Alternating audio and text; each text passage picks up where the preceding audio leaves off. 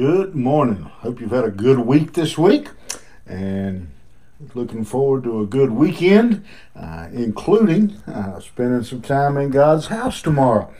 Again, just love to invite you to worship with us at Poplar Grove Baptist Church.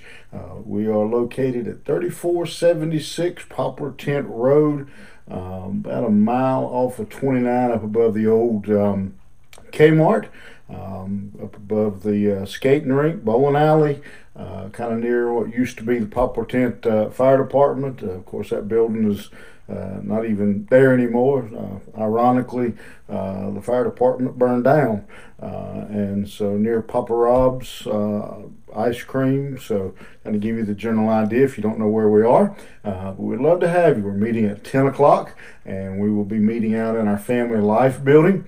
And that allows us plenty of room to spread out and social distance, and there's no hallways, no close quarters, and so we sanitize thoroughly every week, and so I don't think we could be inside and be much safer, and we'd love to have you with us. If you don't have a church home, if you have a church home, I encourage you to be there, but if not, we'd love to have you worship with us. All right, let's get digging here this morning. You've got a big weekend plan. I don't want to tie you up too long. Look with me, if you will, at the 22nd Psalm.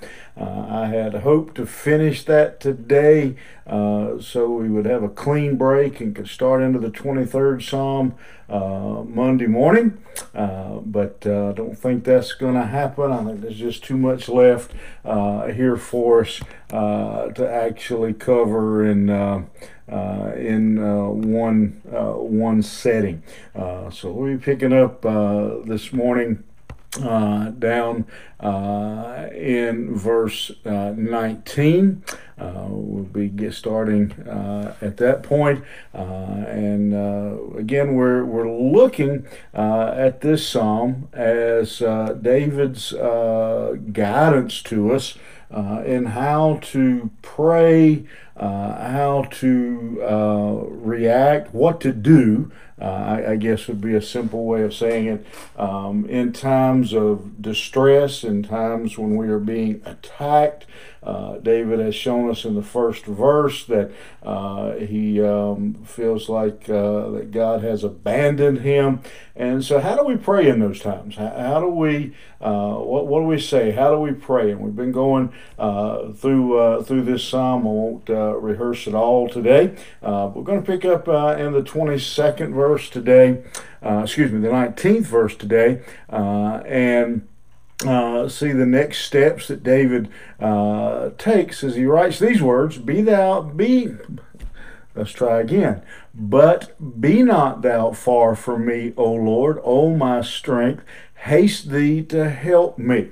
And so at this point, what we have is I guess almost human nature. I may not even really need to tell you this, but David is he's crying out to God for his two things, actually. He's praying for God's presence and for God's help. He says, be not far from me and help me. And so he's asking for two things, and I think those two things very clearly go hand in hand. David is not God's presence without God's help didn't do him a lot of good, but by the same token, he didn't just want the help of God, he wanted the presence of God. And I think a lot of times people find themselves kind of in that situation where we're more concerned about the help of God than the presence of God. As some people have said it, we spend more time looking at God's hands than at his face. In other words, we spend more time looking for what God can do for us or will give us instead of knowing his presence. David here prays for both in this verse. And again, we have the word Lord, all 4 capital letters. We talked about that previously, that anytime you see the word Lord in all capital letters like that, it is means that the original language, the word was Jehovah, which is God's covenant name. And so David is calling on God based on the covenant that God had made with his people. And so even though David has said in previous verses he feels like that God has abandoned him, he knows that God has a covenant with him, and so that God will not abandon, that God's word is true, and so he is relying on, he is depending on God to do his word, and so several other things in this verse that stands out to me. He says, "Be thou not far from me, O Lord, O my strength." The next thing we see that David does in this situation is that David acknowledges that on his own he has no strength. He says again in that verse, in verse 19, "O Lord, O my strength." He is saying, God, you are my strength. And so interesting, David at this point is saying, God, be not far from me. And so he's saying that, God, the other way of saying that is God, I feel like you're a long way from me. I don't sense your presence right now. But even though I don't sense your presence, you are still my strength. And so there's a great lesson for us, one of many in this psalm, that even in those dark hours when we may not feel the presence of God, we may feel like God is a million miles away. David reminds us here, reminds himself that God is still his strength, and that he still trust him, that he's still putting his confidence in Jehovah. He says, I may not sense your presence right now, but I know that you are my strength. I know that I can still depend on you. And this word strength, the Hebrew word that is translated here, is actually a word that is only used 2 times, and it's used in the 88th Psalm. And that word, the word that strength there is not a word that means like lifting up heavy weights or something, but it is maybe even a more accurate word for us today would be to say, you are my courage. You are what keeps me going on. You are what keeps me moving forward. And so David curiously here says, Lord, even though I don't right now I don't sense your presence, I still know who keeps me going. And what a marvelous truth for us to keep in mind, and to kind of keep us focused on when we go through those dark valleys in our life, that even though right now I may not be able to really sense God, I may not be able to see God, it may seem like my prayers are bouncing off the roof and hitting me in the back of the head. I read the Bible, and it's, you know how the peanut. If you ever watch Charlie Brown, the Peanuts, when the grown-ups talk in the Peanuts, it was like wah, wah, wah, wah, wah, wah. You couldn't. Sometimes when you get in those dark times, it's almost like reading the Bible. It's kind of like the Peanuts grown-ups. You read it and it's just like wah, wah. You don't understand the word.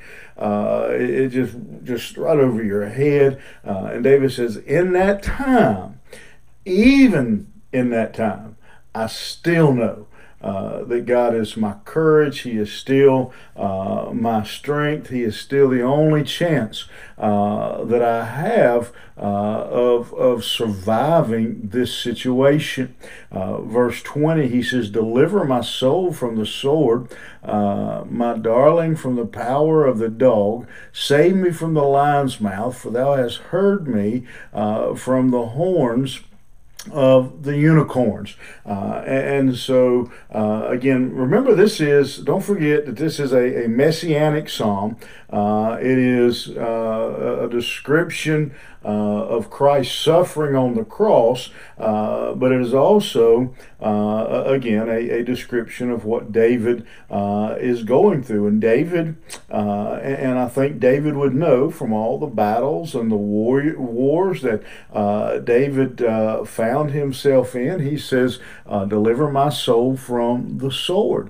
And so David asked God to protect him, to save him from death. And I think David would have known, my darling from the power of the dog. The word darling there doesn't mean his girlfriend. His darling is his life. It is what he's talking about. He's saying, save my darling, my life, from the power of the dog. And so again, he's saying that his life is on the line here, and so he's depending on God to save him and to protect him from whatever this situation could possibly be. Then he uses some, in verse 21, he uses some pretty radical words. Save me from the lion's mouth, for you have heard me from the horns of the unicorns. Pretty graphic, pretty clear language that David uses here to describe his situation here, that he's calling on God to save him. And unicorn there, most scholars will agree that doesn't mean unicorns and fairies like we might see in a fairy tale today. It's talking about the ox, the bull. And so David is saying, save me from the lion's mouth. And then he says, you have heard me.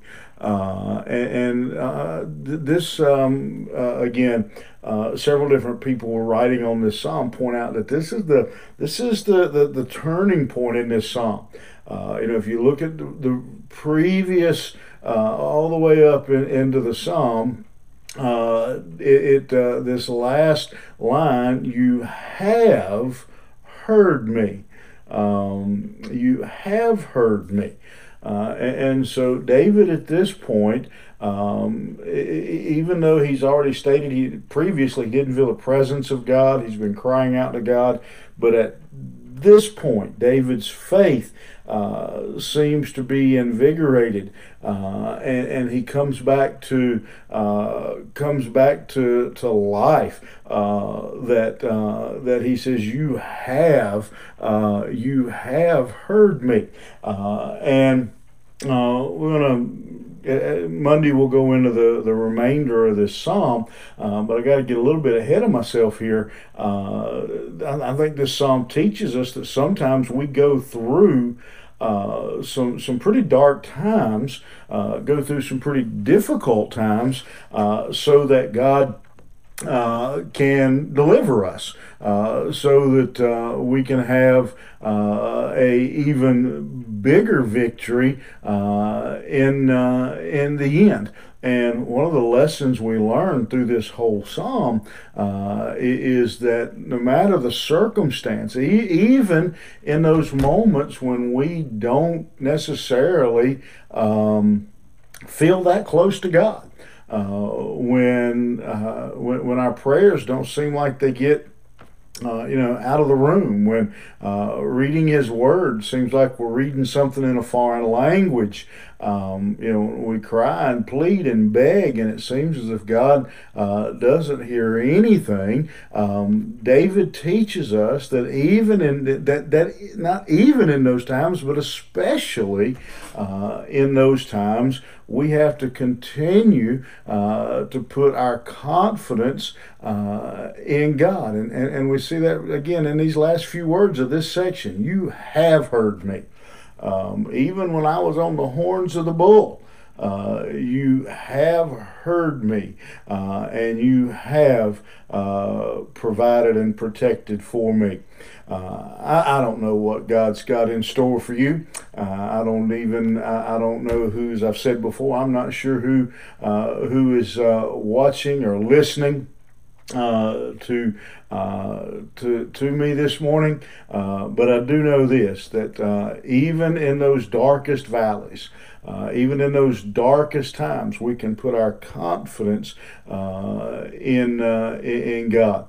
Some of you may have heard the old saying, is when you can't see His hand, trust His heart.